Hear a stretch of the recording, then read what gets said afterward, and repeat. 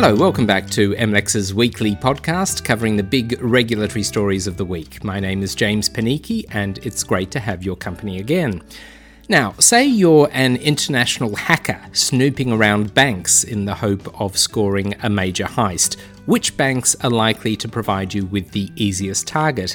And what do you do with the cash once you've got it? Now, these are obviously hypotheticals. Please don't try this at home. Yet, the story of a major North Korean-based hacking operation has prompted lenders around the world to review their operations and to set up safeguards to make sure there is no repeat of the events that sparked massive losses. And on our special anti-bribery and corruption edition of the podcast, we also travel to Japan to see how the 500.com online gambling bribery scandal is rocking the country's political scene. It's a complex story that tells us something about Japan's very cautious approach to the gambling industry. That's in just over 10 minutes' time. First up, though, the North Korean hacking heist that has prompted a conversation about the security of financial institutions and how the proceeds of such crimes get laundered. It's an amazing story of long-term surveillance, offline printers, and inadequate internal processes. Robert Thomason is an MLEX reporter based in Washington, D.C. He has written about the case, and he joins me now. Okay, Robert, could you firstly give me an overview of what these cases are all about? Okay, they stem from a very extensive North Korean hacking operation that was carried out by intelligence agency of the North Korean government. The entire scheme included things like ransomware and extortion and cryptocurrency theft. But what we concentrated on was the threat to the banking community, the threat to the banking industry, both through the bank fraud of the cyber heist and also the subsequent money laundering. What's going on is the 3 North Korean agents have been charged.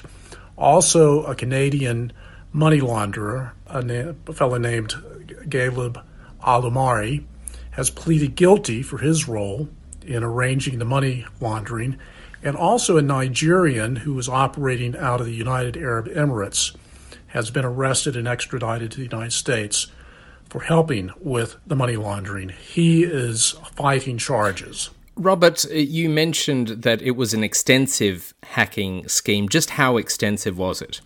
Well, it was global. In the indictment of the 3 North Koreans, the Department of Justice listed 13 different countries that were affected. Banks in those 13 different countries were hacked, and either money was stolen from them or they tried to steal money from them. Also, there were unspecified banks in Central America and in Africa that were victims. So some of the money went to casinos, and other bits of the money went out through ATM cash outs, in which the money launderers hacked codes for ATM machines and took out lots of money that way. So it was very widespread, and it included a lot of different types of crimes. Now, of all of the hacks linked to these North Koreans, which were the bigger cases? Which were the most significant? Well, one of the biggest and one of the most interesting was with the Central Bank of Bangladesh. And that was a very big attempt to steal money. It involved the Federal Reserve Bank of New York as well. And what happened was that the North Koreans spent a lot of time lurking around the computer system of the Bangladesh bank, finding out its weaknesses. They even went so far as to make the printers malfunction so that the Bangladesh bank would not have hard copies of what was going on, of the transfers going on. And they tried to effect $951 million worth of transfers. But the Federal Reserve Bank in New York saw it right away and became very suspicious and put freezes on most of those transfers. One transfer went to Sri Lanka, and that one was caught and returned to Bangladesh. But $81 million went to a bank in the Philippines. That was laundered out of the bank. So that was a very, very big one. In another case, in Malta, the Canadian money launderer arranged to have a lot of transfers go to Romania. And there, they managed to get some out, but not all out. All right, so I mean, these are two very significant cases, so that does point to the success of this hacking operation. Why were the hackers and the money launderers able to steal so much? Why was this operation so successful? Well, they went around the world and found the most vulnerable banks, and that is where they lurked and got their information. For instance, they were able to sneak into the Polish Financial Supervisory Authority's computer system and lurk there and get information about the various banks and bank accounts that were going through that system. So they got a treasure trove of information that they later used for malign purposes. Also, they launched spear phishing attacks on unwitting bank employees and officials and got personally identifying information. It gets back to how extensive it was and how much time they spent on the operation. They would just lurk for a very long time, just waiting for the most vulnerable to give them information. And there was a discrepancy.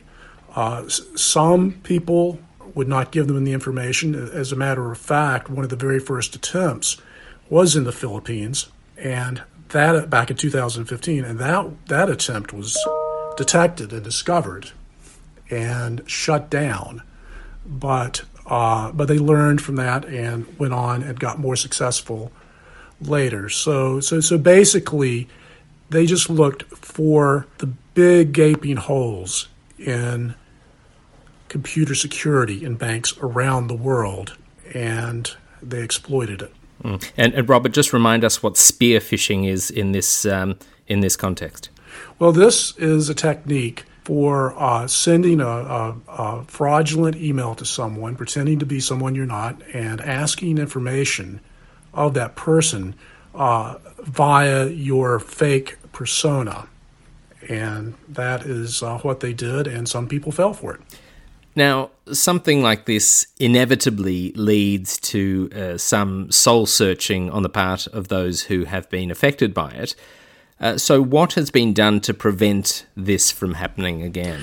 Well, a number of banks and organizations have set up better monitoring systems. For example, Bangladesh established a computer incident response team afterwards. They had a police investigation, and they found that the printers that I spoke of were using very cheap, outdated switches, the kind that you and I might go down to the store and buy.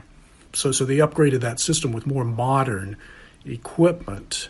Also, Bangladesh recently did its very first financial cybersecurity drill. So that is one thing. Another thing that enabled all this to happen was the North Koreans used a big worldwide financial telecommunication systems called SWIFT to send fraudulent messages. And SWIFT, in the aftermath of all this, has set up new protocols, has set up new teams, and they are more aware now of the potential for the misuse and have established new procedures to prevent it. Now, does business care what banks are doing to prevent these things? And should business care? And if it does care, what can it do? Well, they should absolutely care because their accounts could be drained, and their cash flow could be interrupted. And, that's very important. But it gets back to the phishing and their own cyber security. They really need to keep their accounts confidential and secure. And James, you see that sounds very, very basic, but the sad truth is many people do not do it. I mean, we're talking about anyone anywhere around the world who works for a bank or has a bank account or has this information is a potential victim. And what businesses need to do, no matter where they are in the world, no matter what their scale is, they need to tighten up on their system. The other thing a cybersecurity investigator told me was that you need to watch the entire culture of cybersecurity and of business ethics. He said that one of the ways that the banks are hurt is that employees can be bribed to look the other way, and thus it becomes a little bit of an inside job.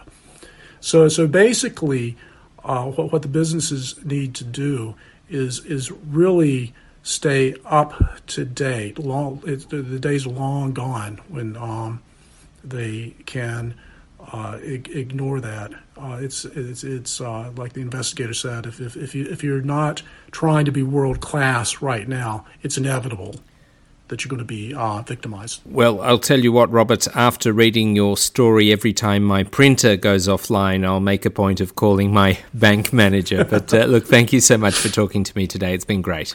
Thank you, James. Robert Thomason is a reporter covering anti-bribery and corruption for MLEX. He's based in Washington, D.C., and we'll post a link to his story on the North Korean hack at our webpage, mlexmarketinsight.com. That's mlexmarketinsight.com. Just make a beeline for the News Hub tab, and it will be all at your disposal. In just a moment, the AB&C coverage continues with a look at the 500.com bribery scandal and what it tells us about how Japan manages gambling.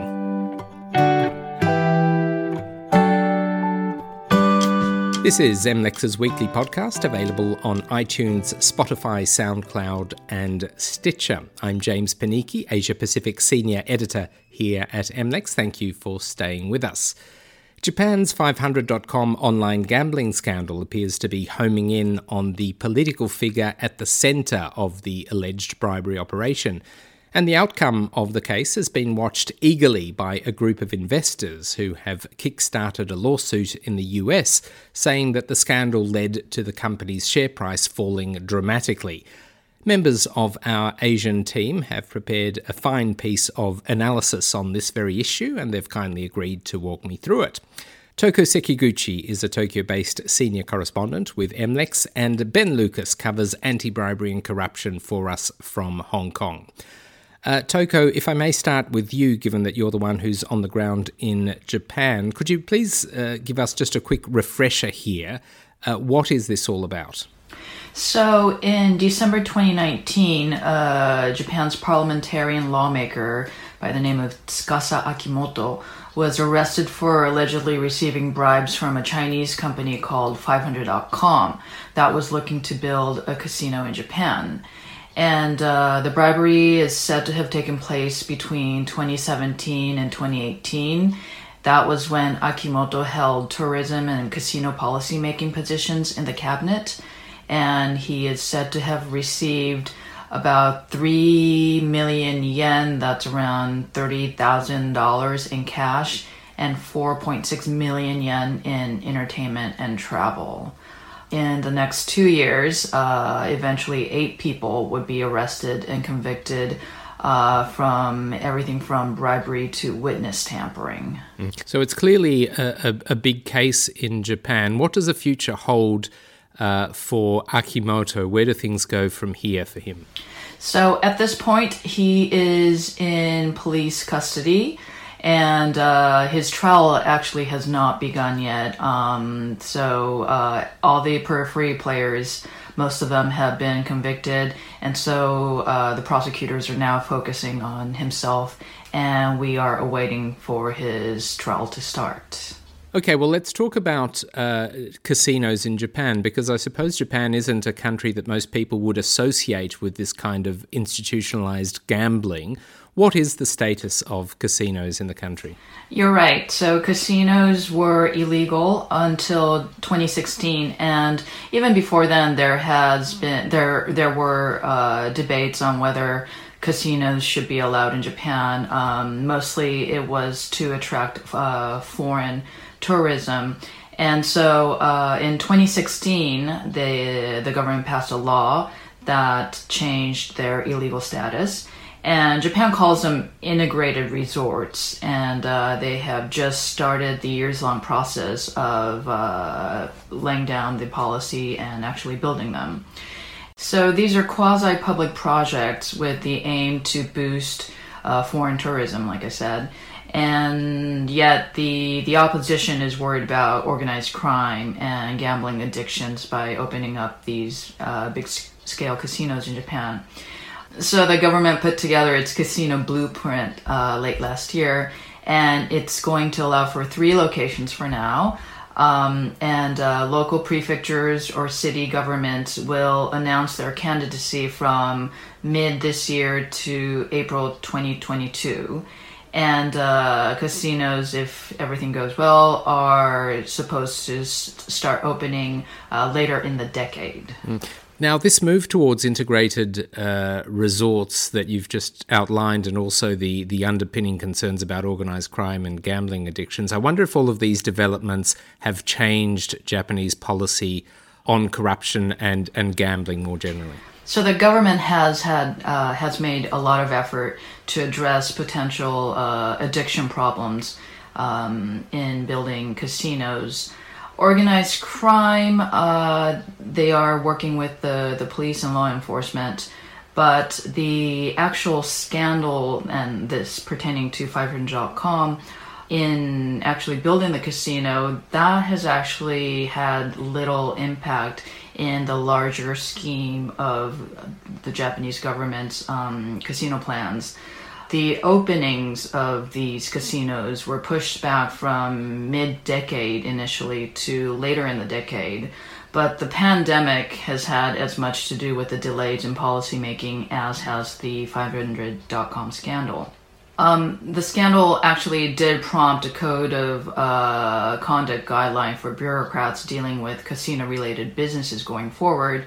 And these guidelines and rules include things like having to have your supervisor present in meetings and preserving the records for discussions and meetings with businesses for at least 10 years. However, other rules like not being able to use your private cell phone or having to meet in government buildings have exceptions written into them, so they themselves aren't that stringent. And as for corruption in general, Japan has, as a whole, has a pretty bad rep in anti-corruption community for not going after foreign graft. And the public is largely uninterested in foreign bribery. However, domestic bribery, on the other hand, makes for a great political scandal. There is a hot bribery scandal bubbling away at the moment involving the Prime Minister himself. Tell me something about that. So the big bribery scandal going on right now targets the Prime Minister's son. And he's a broadcasting company executive, and he was caught by the tabloids whining and dining communication ministry officials from around 2016 till December last year. And this goes against the rules that prohibit bureaucrats from receiving gifts and entertainment from businesses that they regulate. Obviously, a broadcasting company would fall under the communication ministry regulations. When the scandal broke out earlier this month, Suga tried to talk his way out of it, but under intense fire from the opposition lawmakers, he was forced to apologize in Parliament earlier this week about his son's conduct. And just yesterday, the Communication Ministry issued warnings and pay cuts against 11 of its officials that who were allegedly targets of Suga's son and the company's whining and dining. Does this suggest that perhaps bribery is now being taken more seriously than it had been previously? It's hard to say. When it comes to guidelines, They exist for public officials. How hard they go after, things like wining and dining is sort of up in the air because, Suga's Sun scandal actually broke with a tabloid magazine breaking the story. So it's quite possible that it may have never seen the light of day if the media didn't report on it. Mm.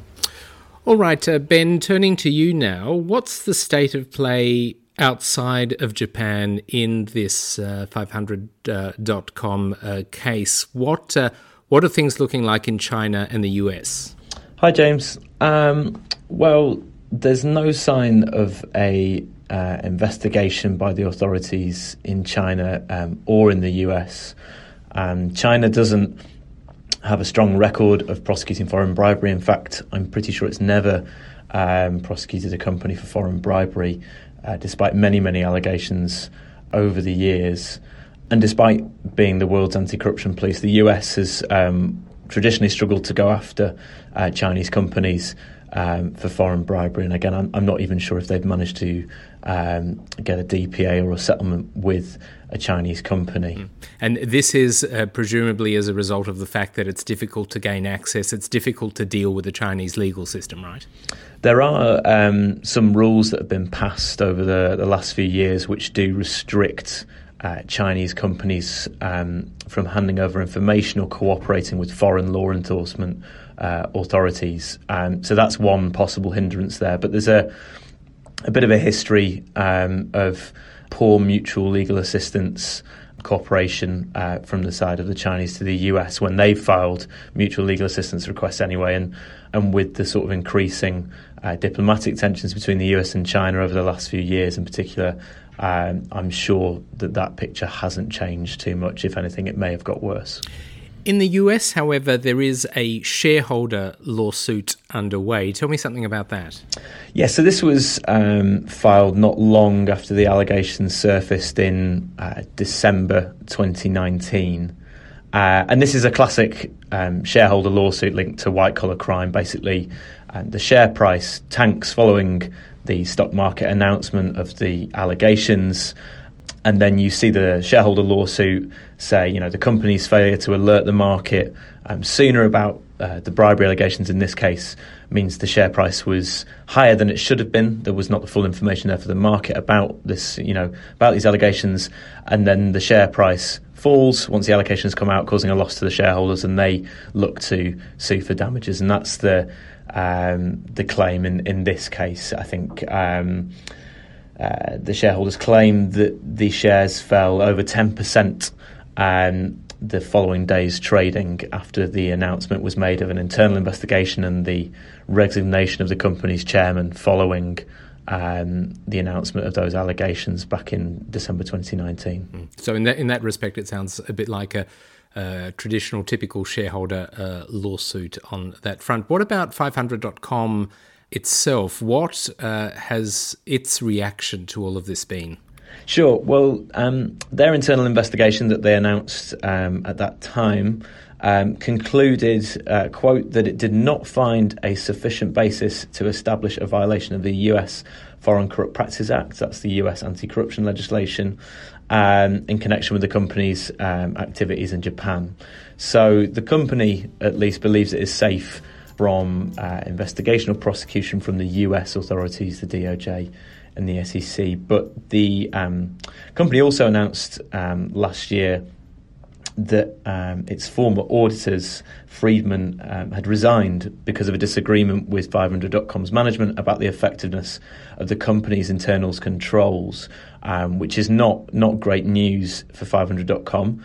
And the shareholders have pounced on this and used this in their lawsuit. And, they'll also be looking to use the convictions that have happened in Japan over the last few months, the last year, and they'll probably look to use Akimoto as well if he's ultimately convicted to boost their case. So that's the state of play there from the company. All right, Ben and Toko, this is a fascinating story. Thank you so much for your work on this. It was a pleasure to read your analysis. Let's catch up again very soon. Thank you, James. Thank you very much, James. Speak soon. Ben Lucas covers anti-bribery and corruption for MLEX from Hong Kong, and Toko Sekiguchi is a senior reporter covering regulatory affairs from Tokyo. Their analysis of the 500.com case will appear alongside this very podcast at our webpage, mlexmarketinsight.com. That's mlexmarketinsight, all one word.com. Click on the recently renamed News Hub tab for everything you need to make sense of this case. And it's a wrap for today's podcast. We'll be back in your feed next Friday at around the same time for the very latest from MLEX's team of reporters in every corner of the world. I'm James Panichi. Thank you so much for your company. I'll see you again soon. Bye for now.